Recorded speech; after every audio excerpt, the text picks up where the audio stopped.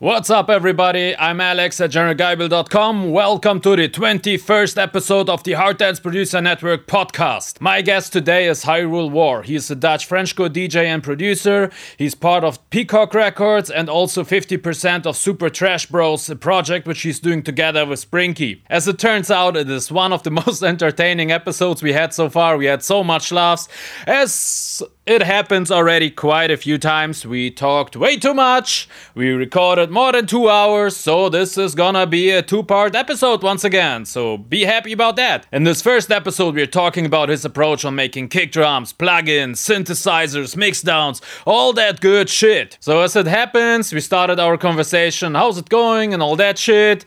I've been already recording, we talked about the ongoing pandemic, which doesn't seem to stop, but it was kind of an interesting conversation anyway, so I left it in, so don't be surprised that we get right into that topic, but it's not gonna take too long. Unfortunately, in the post-production, I realized we also had some dropouts.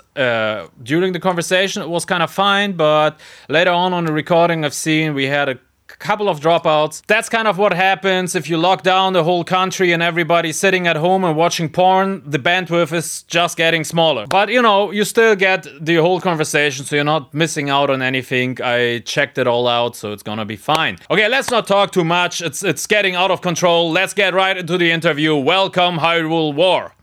You're listening to the Hard Dance Producer Network, the #1 producer podcast for the harder styles. Hosted by General Guible.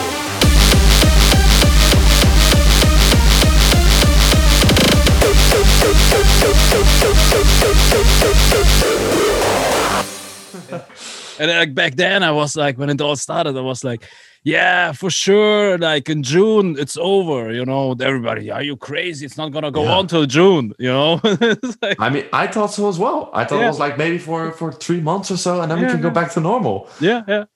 It's crazy. Man. and now we don't even know when it will end. It can go on for like another 6 months like this. Yeah.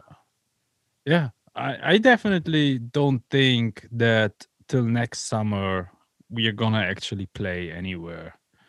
I'm pretty sure that it will definitely go on at least till May. That's my prediction. I'm afraid you're right. Yeah, that's my prediction. Yeah. Yeah, I think we maybe this summer we can see, or the coming summer we can see the first festivals, but not in full effect. I don't see full-on DEFCON happening in 2021. I don't see that happening. Like with 60,000 people and shit. No, that's not gonna happen. I don't know when you're airing this on YouTube, but on the time of recording, they just have talks in Holland, in the government, that they are looking to make or to let promoters host festivals for 10,000 people with corona measures, of course. But they're looking to maybe start festivals back up again. But they're just looking into it. No promises, nothing or whatsoever. Yeah. So we're still a long way. Those whole restrictions are just a joke. It's like it's just for them for the government to say like, yeah, we allow you to do parties, right? If you got a club for 1,000 people and you can only let 200 in, they can say, yeah, you're allowed to do parties, not as you've been used to, but it's not like we are not allowing it, But you got to be a total idiot to do it because, it will be more expensive to open a club for 200 people than like leave it closed, Yeah, it's just such a weird situation. But same goes for the whole film industry, or there are multiple industries really hit hard by this. I mean, look at Hollywood. There are postponing their big movies like James Bond, Marvel. I mean, we are not the only ones that are hit. Even restaurants are getting hit really hard. I mean, I don't think for the government that there is any profit in this. I agree that's a real thing, and it's a real thing going on. I'm not one of those conspiracy guys whatsoever, but man, it's so bad for many people. Events, Hollywood, you name it. But from what I see, I don't know how the situation in Holland is, but from what I see here, everything is already up and running except of events. And like events, technically you could do that, but it wouldn't make any sense with those restrictions which they got. It's not just events. It's even theme parks are hit pretty hard. Right, they're also still closed. Now restaurants are up and running again. They are up and running, but their capacity is greatly reduced because they have. I don't know. I've been eating out last week, and it was pretty packed in there. Oh man, that they have to put tape on the floor for the areas with 1.5 meters between each table. So let's say if you're a small restaurant, then you're pretty much fucked. Yeah, because your capacity is greatly reduced because of this distance rule. They're definitely here. It doesn't seem like that. I mean, like the waiter is wearing a mask, but the people don't wearing masks, and definitely it's packed, and everybody sits next to each other, and it didn't feel. Maybe there are some restaurants, but like I've been to 3 restaurants in the past 1.5, 2 months, and there was no sign of. They are damn lucky, but I was in Rotterdam, and it was like 2 weeks ago, and then they still. So I'm sure they were hit, and cinemas are hit as well. I've been to 2 movies during this pandemic, and I think I was with 5 other people in the area. It was really quiet. I almost felt bad for Christopher Nolan. Tenet was an awesome movie, but oh my god, it was so quiet. Yeah. What about prostitution in Holland? Is that back up and running again? I never tested it. No, I don't know, but I mean, it's not like that. I'm like going to a whorehouse every day, but I hear the news, and definitely in Germany, prostitution is up and running again. A friend of mine been even joking. He was like, like if we look like at our politicians, obviously, they don't go to clubs, so they don't give a shit, but they damn sure go to hookers, so they need to bring back the hookers back to work, Well, they were hit at it at first, but now they have their separate measures, and I think they are up and running again. Yeah. Here they even there was like some statement, I read it somewhere, like it was said like, you better pick positions where you're not like too close. They're probably gonna create a catalog like which positions you can do and which not. It's a fucking joke, that whole thing. Oh man, I wouldn't try it. No. Anyway, let's get to more serious stuff. So because it's the Art Dance Producer podcast, and not like the not the COVID podcast. not the COVID like fuck them all podcast. Tell us a little bit about you. How did you get into the business? How did you get to production? And most of all, how did you get into Frenchcore? Because that's what you're mostly known for. Yes, it is. So I started in, let's say, 2011 with some friends at high school, and we were like, let's try to download as a pirate Fruity Loops, of course, and see what we can come up with. And my big examples were DJ Afrojack, DJ Chucky, and I like some David Guetta music. Yeah, all the big Frenchcore DJs. Yeah, for sure. I mean, back then I didn't even know what Frenchcore was, let's be honest. And so I made some music as a DJ, don't laugh at it, Ricky Ramos. I said don't laugh. Ramos. Yeah, I mean, because it was with the Latin house music, and you had names like Nicky Romero, Fato Gonzalez. Those were the big house names. Yeah. So Ricky Ramos, I mean, of course. No, if you describe it like that, yes. And on the first hearing, it sounds pretty ridiculous, but with like how you mentioned it now, it makes total sense. If I think back of it, the music was ridiculous as well, which I made. So then my brother walked to me and he was like, dude, let's go to a hardcore party. Okay. I mean, I was like 16, 17 years old or something like that. And so we went to this hardcore party. It was Bloody Sunday, hosted by Noisekick. And I had loads of fun. And then I went back to making house music again. I mean, hardcore was fun, but it's not my main music. Yeah. So then later he asked, let's go even a bit harder. Let's go to Frenchcore, s'il vous plaît. Okay, sure, we go. And we went to Frenchcore, s'il vous plaît, part 2, also hosted by Noise Kick in Culemborg. And I saw Marcus Dex, I saw Dr. Peacock, and Marcus Dex was my favorite that night, I remember, because I thought Peacock was too commercial. I'm that underground boy. Yeah. Look at me now with my super trash bus, but hey. Right. So and I had a great night. And at some point I went to more Frenchcore parties like Ike and Dr. Peacock, and I went to another party by Cindy, Nocturnal. And in 2012 I was like, maybe I should experiment a little bit more and try to make this Frenchcore sound. And I made 2 tracks. And there was this guy named Maximum Raver. Maybe you know him or you don't. Rings a bell, but... Yeah, he also has this alias called Sloperij Jansen. That rings even more a bell. And I sent it to him because I also liked his music. And he was like, dude, you got to send this to Dr. Peacock. And I was like, that commercial guy? Yeah. I will give it a try. So I sent my music to him, those 2 experimental tracks I made. And he was like, dude, your technique behind it sucks. But your ideas are crazy, man. Yeah. We can work on your techniques. So these were the foundation tracks for the tracks I Will Destroy You, which I released on GGM by Smurf. And the other one was Nowhere to Run, which we released on Audiogenic. So they actually became Peacock collabs, and I was like, what? I can see a future now. So I changed my name to Hyrule War, and then I went off from there. I Frenchcore only, and nowadays I experiment with uptempo a little bit as well, but it's mostly Frenchcore music. And from there on, I still am in contact with Dr. Peacock as of today. Yeah.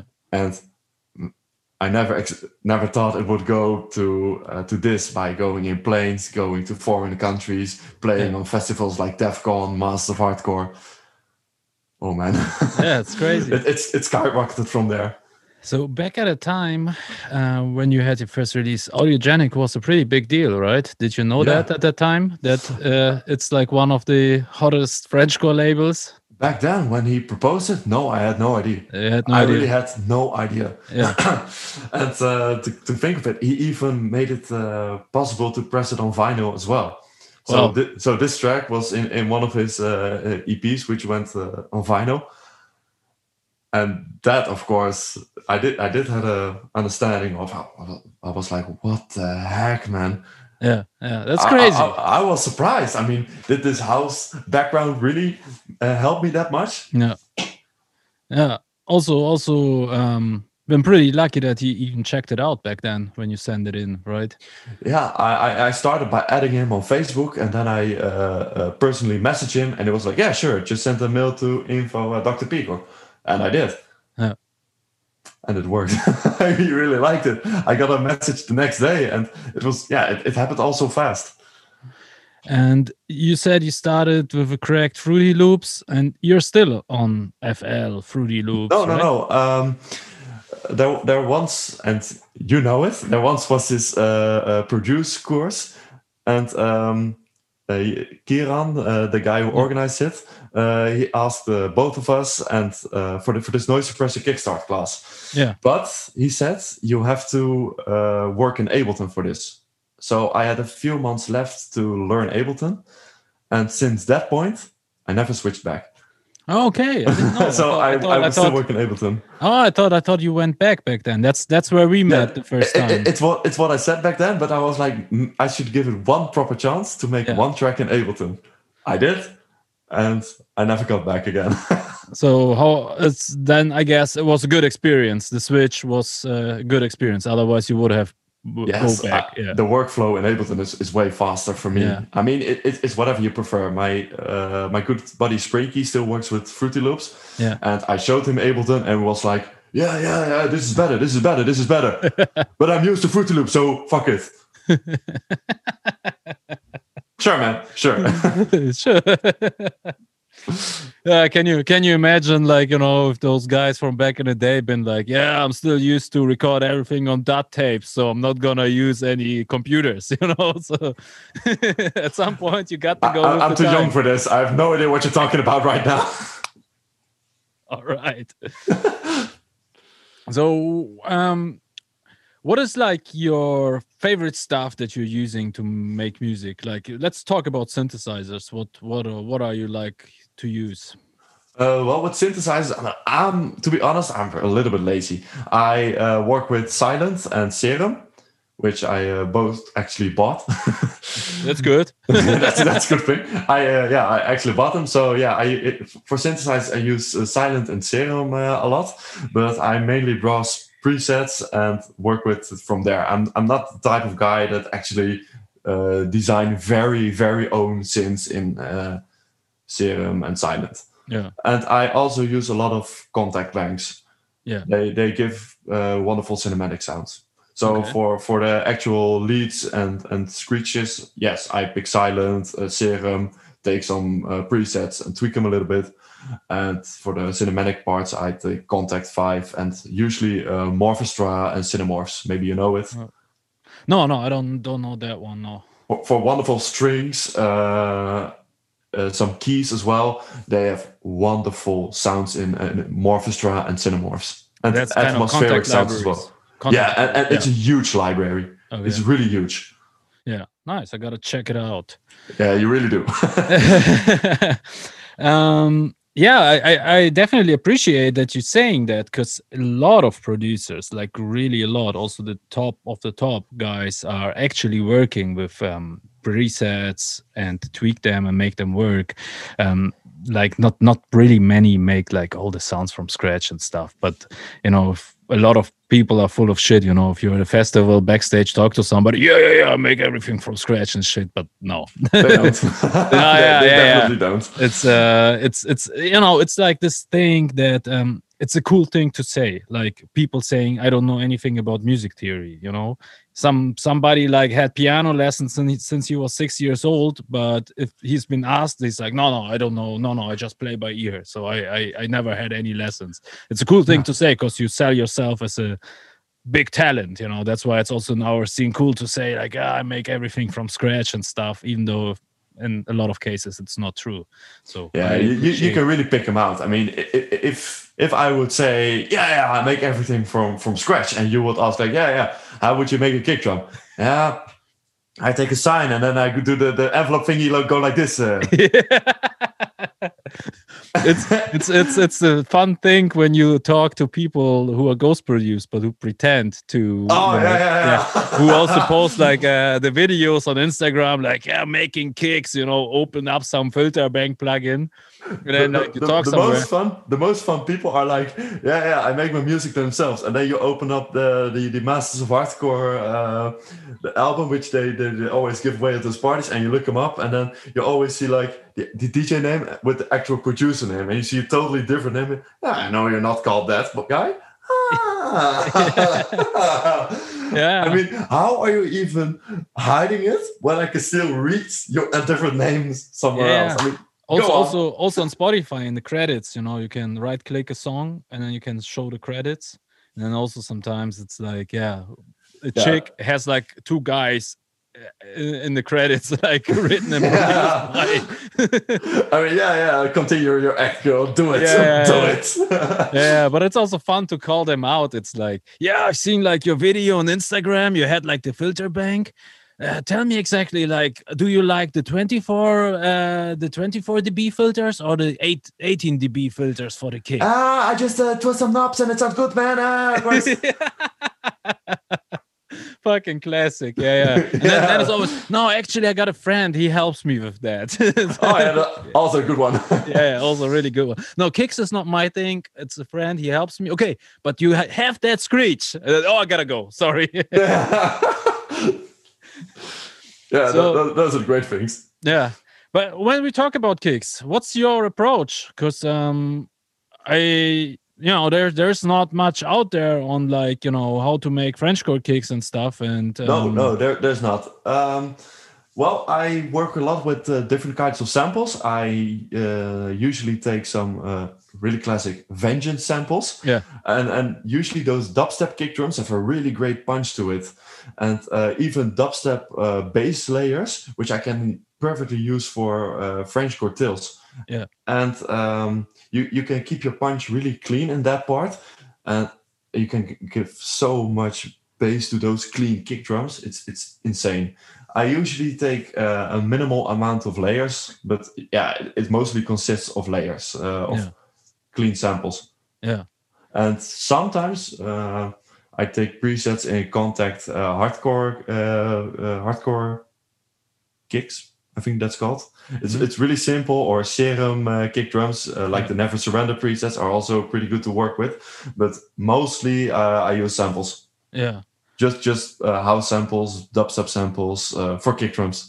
Yeah, that's always what I heard, and that was always like what I was doing. But like I talk to a lot of guys, and like I also don't know, like if some of them are full of shit in the way they kind of pretend that they're doing it. But that's what I always heard in Frenchcore kicks. It's like a clean, clubby kick and an offbeat bass, and but it works. Yeah, of course.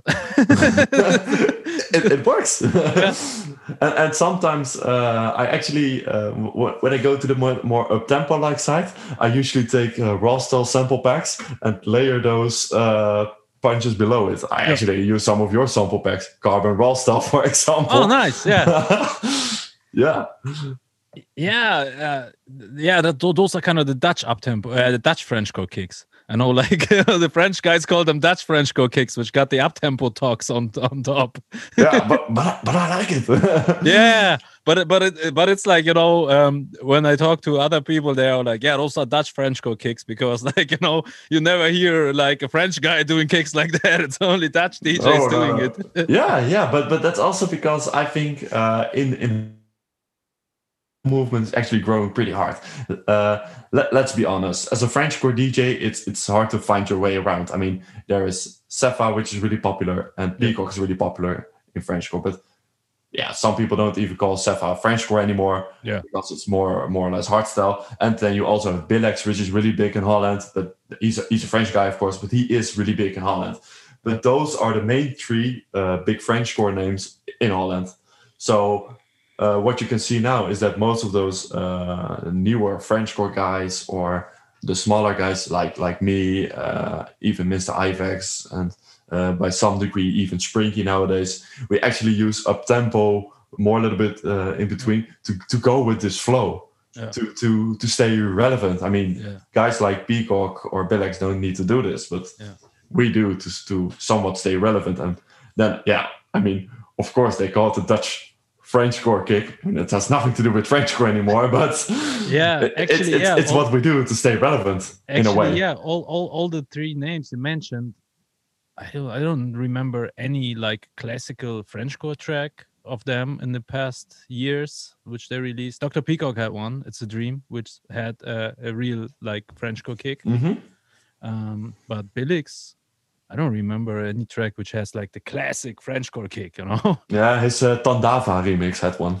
Could be, maybe I missed on that one, but it's kind of interesting because they are very much associated with their genre, but it's already kind of a hybrid from what I hear. Yeah. It's not actual like what you would call like classic Frenchcore. I mean, I actually have some guys actually messaging me like, why are you switching to up tempo? I mean, no, I'm not.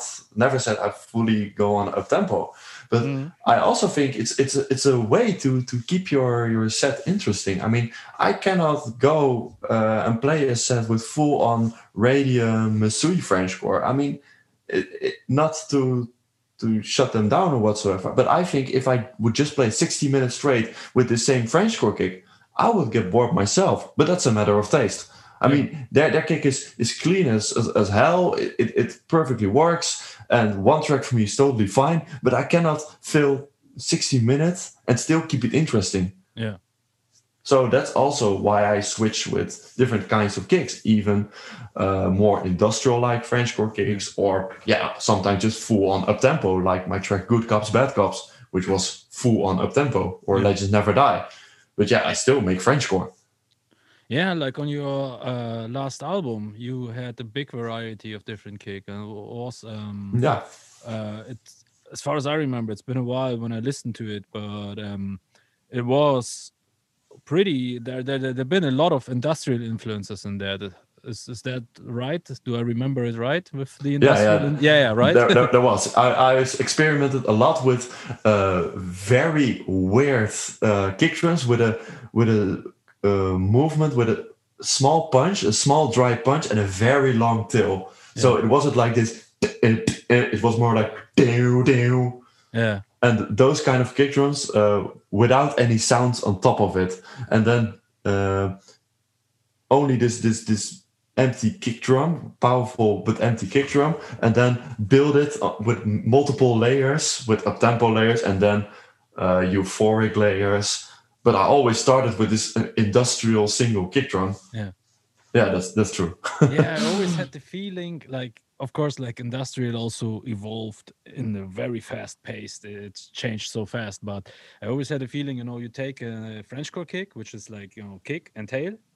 You just shift the tail from the 8th to the 16th before you got immediately an industrial kick, Yeah, that's somewhat what I tried, and I still think it's more Frenchcore, and the whole construction of the track was still Frenchcore. Like, even though I took the construction a little bit more of mainstream hardcore, like with the more filled build up, dry drops, and then build up again with the kick. Yeah, that's a bit of the structure I went for.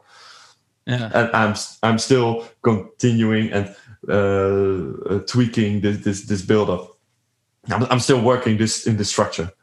Yeah, I think build ups are also very important because I mean it's still a way to tell a story, and I don't know if it's the perfect formula. I mean, if I look at my popularity compared to others, I think it's debatable, but I like what I'm doing. Yeah, but it's always like, if you miss a build up, or like you haven't done the build up properly, the drop doesn't hit as hard, Yeah. If you build it like really up, and then even if you just drop a kick without anything else, and maybe even the kick is not like as distorted and as big, it might be like an old school Frenchcore kick, it will still sound fucking massive because you built this tension before it really comes in. Exactly. And then they will like the kick no matter what. You can make this perfect kick drum, but if your build-up isn't great, good luck with your kick drum. Yeah, there's this. You never have this feeling of. There's this track. There's this track from Billix and Dr. Peacock, Ecstasy, or it's called Ecstasy. It's called Ecstasy. Yeah. That's the one, like, I mean, like, I don't want to offend anybody, but, just sonically, the kick is not like really exciting, it's just like a very overcompressed old school type of kick. But man, like with this whole atmosphere and the build up, and then like it's called Ecstasy, and it's just boom, boom, boom, it's so awesome. Yeah, I mean, that's where they are great at. And I think Peacock and Billix as well, they are so good in building this mysterious atmosphere. It's not even a commercial sound. They somehow know how to create something that triggers some mysterious vibe, which wants to make you keep listening to it. And they are really unique for that. Yeah, especially this track, I was so impressed back then when I heard it. I heard it the first time on a party, and I was like, "Whoa, I gotta get it." So next day I bought it, and I listened to it in the studio. And it's like, the fuck, the kick is a pile of shit, like, it's just amazing how well it works. Like, that's just goes to prove that, if you've done everything right, if you like, let's put it that way. If we would make a call up and you say like, "Hey Alex, I got a cool kick, check it out," I would listen to it. I would have trouble to find the right words without offending you and saying like, "No, I would never use that kick." But in the context of that song, this kick is fucking awesome, So exactly. That goes like really to show that just a kick by itself sometimes doesn't say anything. just Yeah. everything that happens before makes the kick great, which follows afterwards. Yeah, I've had it as well. But sometimes young producers start to send me just kick drums, and I'm like, yeah, this can be interesting. I don't know. Yeah.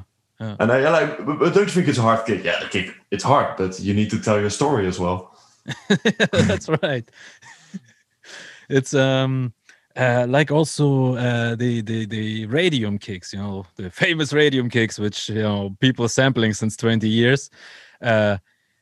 Once I tried to kind of recreate something like that, so I cut out his kick and used it as a reference, and I just listened to it in solo because I found a clean cut, and I was like, yeah, actually, I mean, it's still fucking massive and everything, but it doesn't feel that fast as it feels on the track.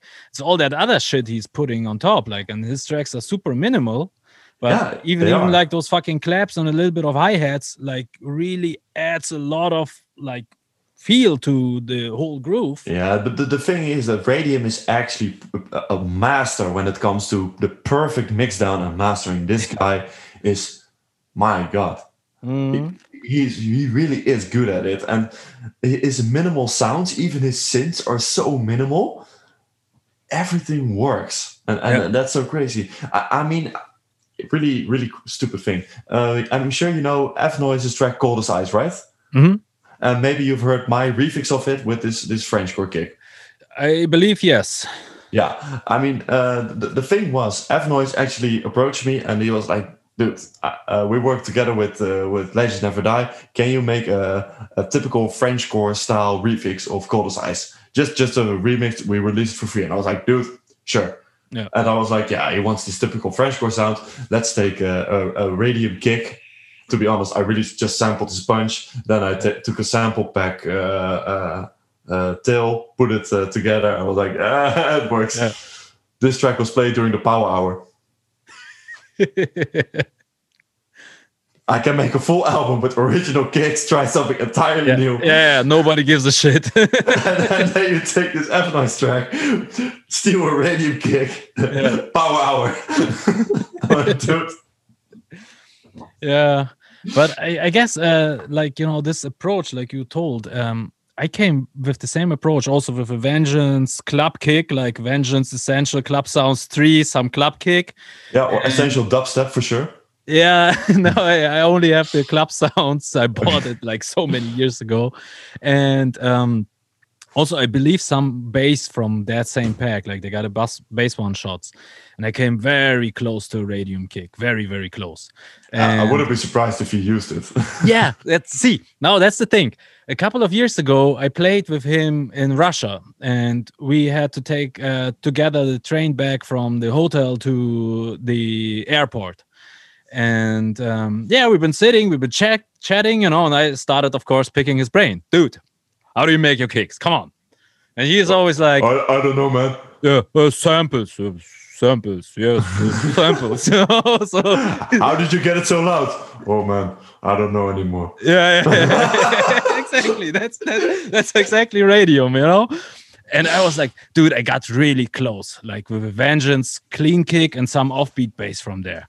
And his look, like right away, I was like, okay, either I'm onto something or maybe he's seen something else in the window. I don't know, but you never know with him. I mean, the look really made me feel like, yeah, okay, might be. Radium is like one of those guys you never seem to find out what's going on in his mind. I mean, his musical mind is brilliant, but other than that, I still can't get I don't know. Yeah. Also, like, dude, your snare, like he got like the same clap and snare pretty much everywhere, and it's so awesome. Yeah, like, it was. Like your clap and your snare, like what is it, a 909? Yeah, I don't remember. Probably it was a 909 somewhere at some point. It's like, oh, come on. But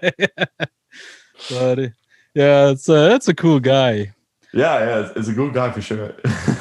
But I'm still surprised by his way of producing. I mean, it is unique for sure. I mean, when you hear a new track, you can always find out, yep, that's Radium. Yeah. Even if you hear it somewhere on a like mix on SoundCloud or something. Yeah. This is also a gift which not everybody got. You can give him his kick, you can give him a clap, hi-hats, and maybe a snare, and he will make a 5-minute track which is gonna be fun, which you're gonna feel. I got always like a much respect for people like that. It's like those people also in techno and stuff.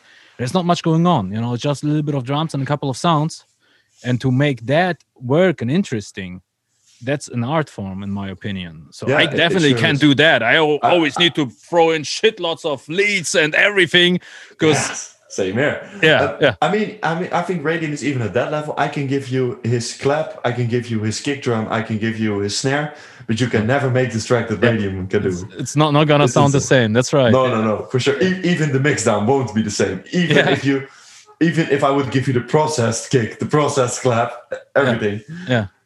It's crazy. I would really agree on that, because there is something on how he levels everything, because it's nothing special. Kick plays every downbeat, clap plays every second downbeat, and the hi-hat somewhere in between, but somehow it's a different feel. And and you're one hell of a producer for sure, but Radium is on his own level. It's not better, it's not worse, it's his own level. I think he would be also a really good minimal or techno producer, I think his French score is the minimal version of French score. Yes, absolutely. There are like a couple of guys who make more the EDM version of Frenchcore, He is definitely the minimal or techno version of Frenchcore. Yeah, for sure. Let's talk about production a little bit more. How much do you use the Ableton internal shit? Actually, I use a lot of the Ableton internal things, and I have, thanks to you, utility on every channel. I save this as a preset, and when I open up a new audio track or MIDI track, there's always a utility with -12 dB. That was your tip from back then. Right. I still use that, and I always end my chain with Ableton's very own saturator. It's a really good one. It's a perfect one. If I want to have a sound more loud in a mix, then I always use the saturator to give it more volume. That's always what I use, but not the regular equalizer or whatsoever. That's always where I use Pro Q. Okay. Yeah, I only use the internal. I mean, unless like I want something that has some extra sound, but it's just so easy, You don't need to open an extra window and. And the best thing about the Ableton's very own plugins is that they don't use any CPU. And they're stable as fuck. If you work mostly with them, you will never have a crash. When you made your kick and you got your one shot, do you arrange it? Like, do you toss the audio file on the audio track, or do you use a sampler, or like, what's your approach to like make the kick patterns? Sometimes when I have a small amount no, let's be honest. Usually when I have all these samples together, I have like my kick track can actually consist of like even about 10 audio tracks. Because I have a kick drum with like 3 or 4 layers, but I also like to change a lot with my kick drums. Then switch a different layer or add a different layer, and then I always have my different layers going like from. It's a difficult way to work with. I know. Yeah, I can imagine. It must be pain in the ass. If you make some mistake, you got to redo everything. And but I like to work with different kick versions. So I like to add variety, and so you have 8 kick drums, and then suddenly 4 different ones, and then 4 of the first one. I mean, I like it. And then there's always this final track is always the FX channel, and I use my FX kicks for that part. What do you do there? Like some filter stuff? Or? Yeah, I use the regular Ableton auto filter. Then I have this universal audio drive raw distortion. Maybe you know. Oh yeah. That one is so.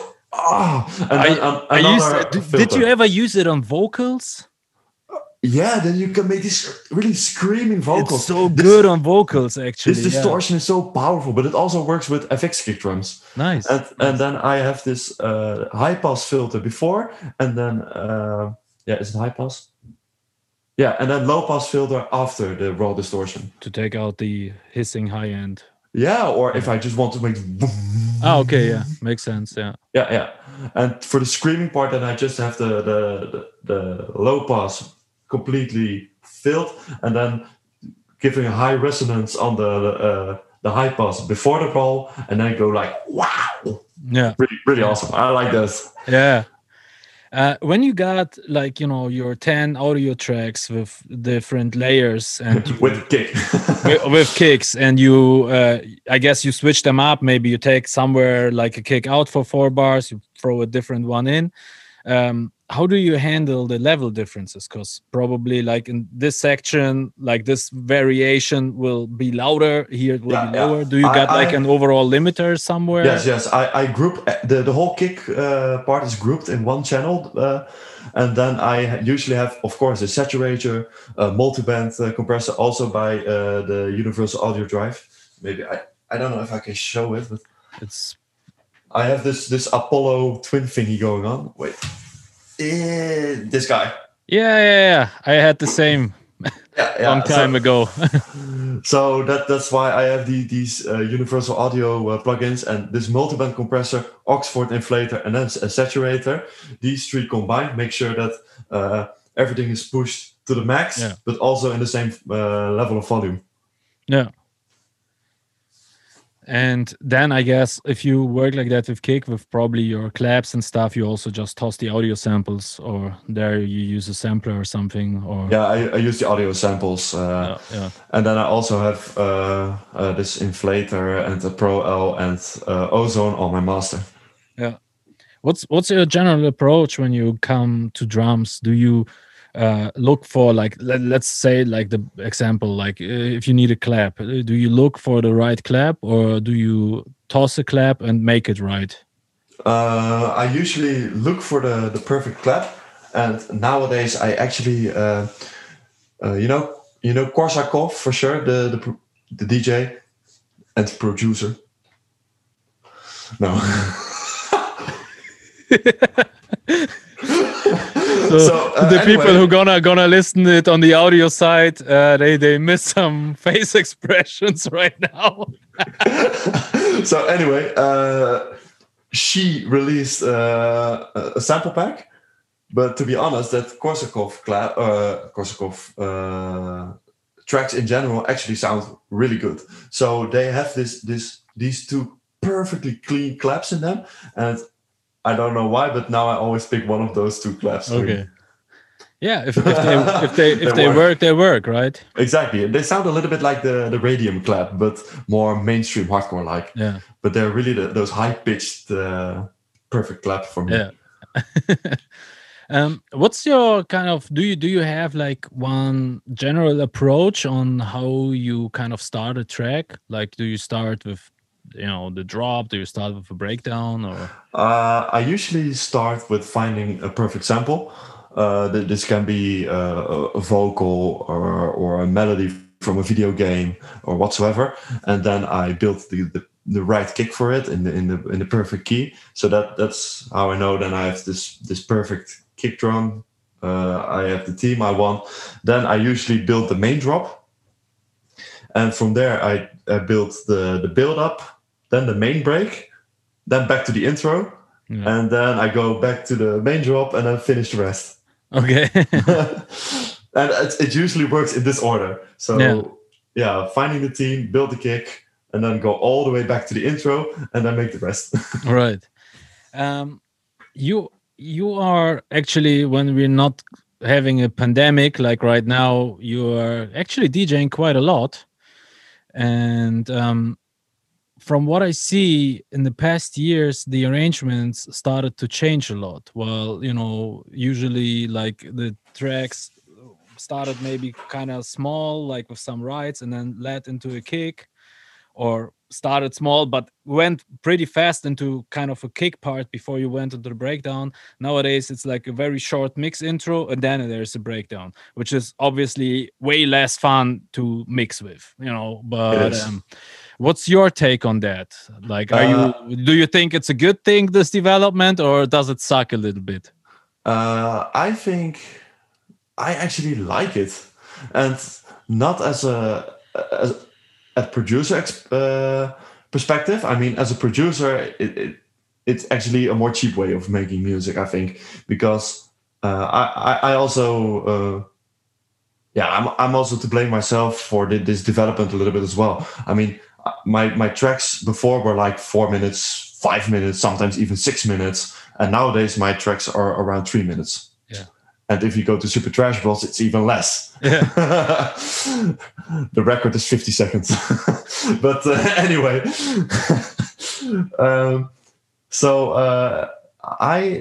when I listen to sets of myself from, let's say, last year or this year, there's a lot of music in 1 hour. I can mix around 25 to 30 tracks in 1 hour. But if I would go to my sets from 2014, I think it's between 15 and 20 tracks in 1 hour. So it's also a way to yes, the mixing itself may be a little bit boring compared to back then, but your transitions are shorter and you have to do a lot more as a DJ because you're mixing in more tracks. You have to think faster. Which track are you going to play and which are you not going to play?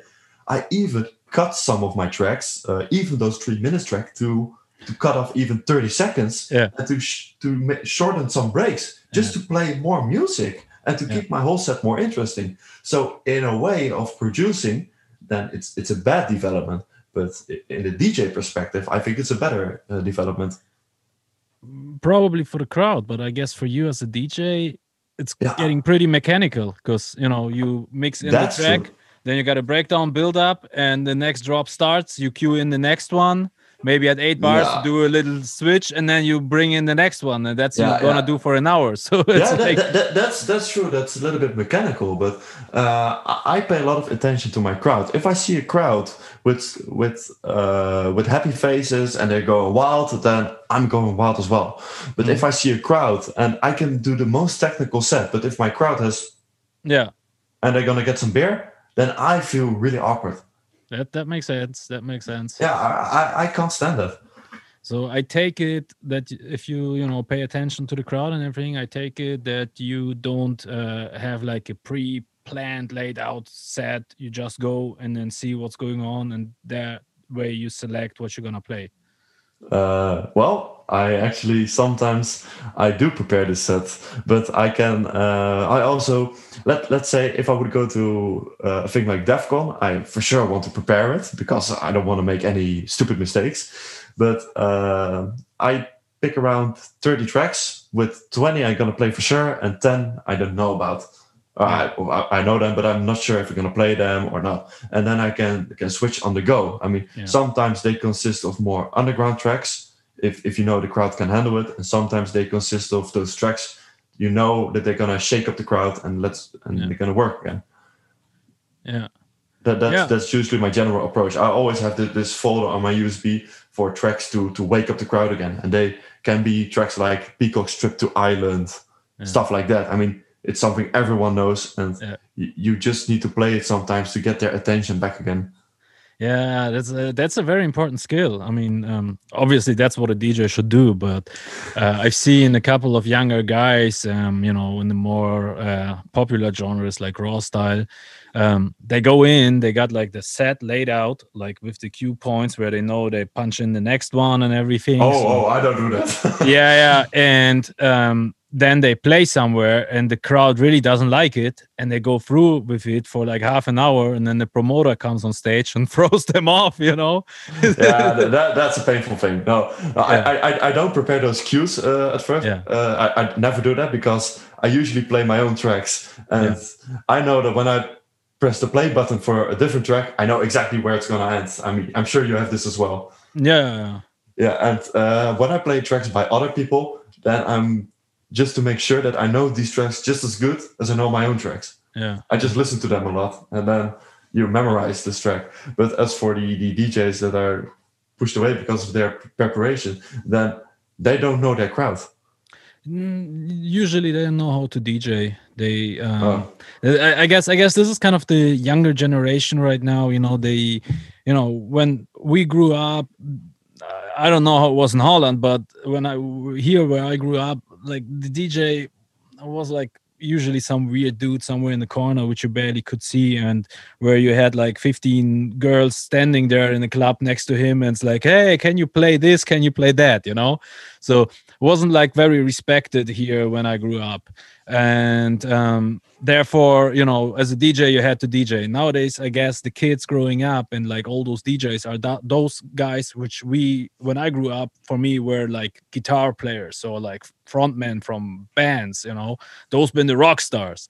And I guess now the new generation growing up and they see like all the David Guettas and whatnot, like everybody's like, fuck yeah.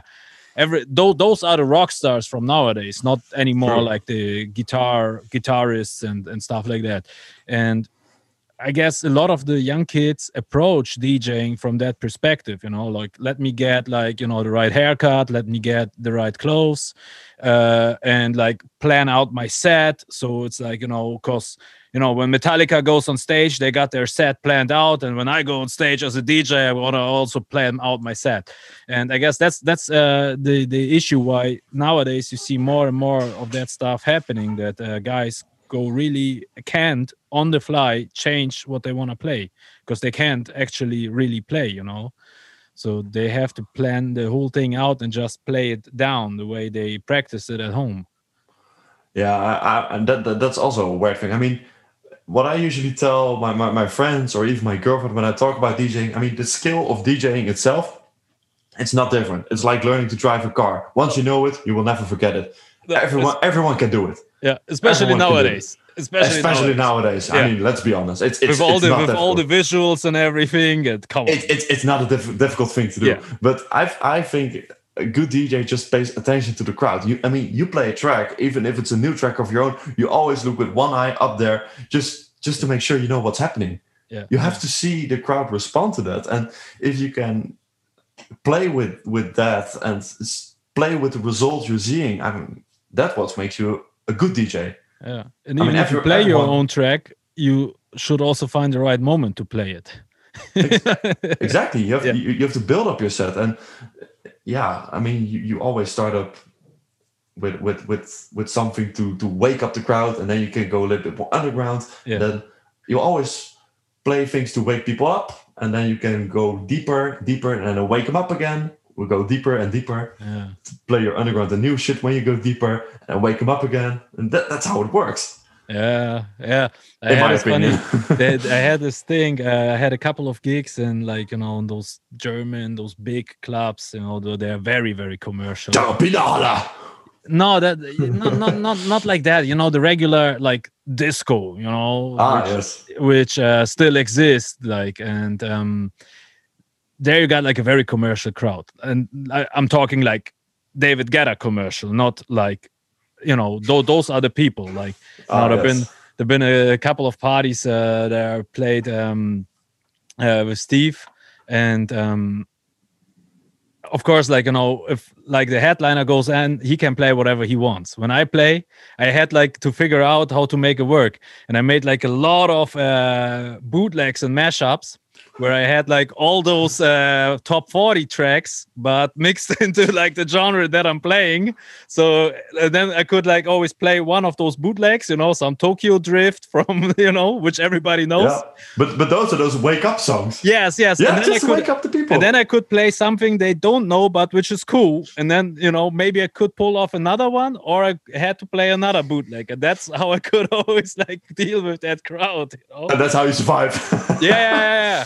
I mean, of course, I picked shit which I also like myself and like prepared the mashups in a way, but that was like very important, because otherwise, like, you would kill the dance floor, because those people come to see the headliner and I want to go.